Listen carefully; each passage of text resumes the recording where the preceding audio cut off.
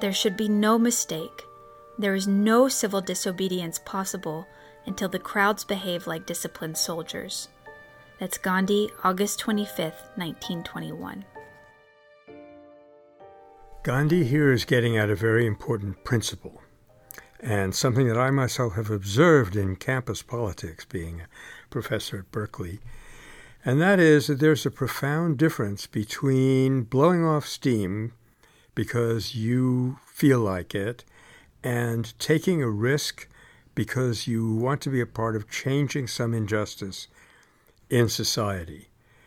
I hope I'm expressing this clearly, that it's the minute you get beyond expressing personal feelings and you are engaging with your responsibility vis-a-vis other human beings, at that moment, your episode is truly nonviolent.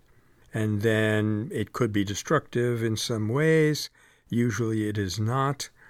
But the essential thing is that you're not doing this out of a mindless feeling.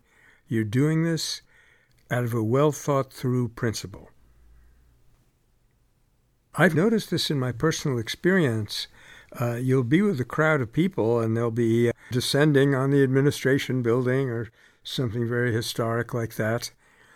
And some of the friends around me would be very seriously dedicated to making their needs known, and others would be more dedicated to getting their feelings expressed. And it can be hard to tell the difference from the outside. I freely admit that. But the difference will eventually make itself felt.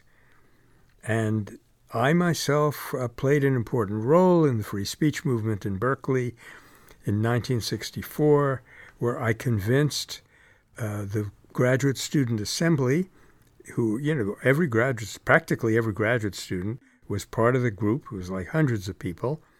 They were going to protest at a faculty meeting that was taking place the next day to basically decide the fate of our movement. And they were going to disrupt and protest. And I said, wait a minute. Let's see what they are going to say.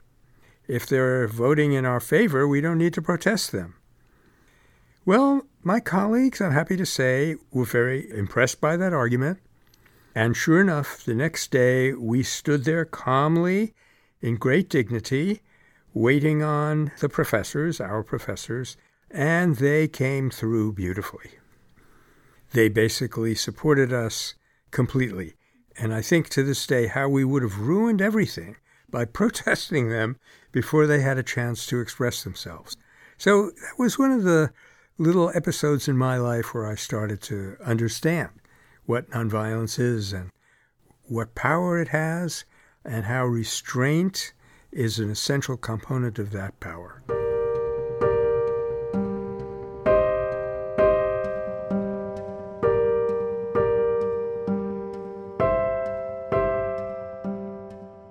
There's a very good book by Thomas Ricks on the civil rights movement, and Ricks was a military historian, and he did something very interesting. It's hard to do something new and interesting about the civil rights movement. It's been covered almost as often as it deserves to be. But he looked at that movement as a military operation, and it was quite illuminating, quite eye-opening how often that model worked, that it was a kind of military operation. And in a military operation, you don't just, run out in the field and yell and scream and shoot weapons.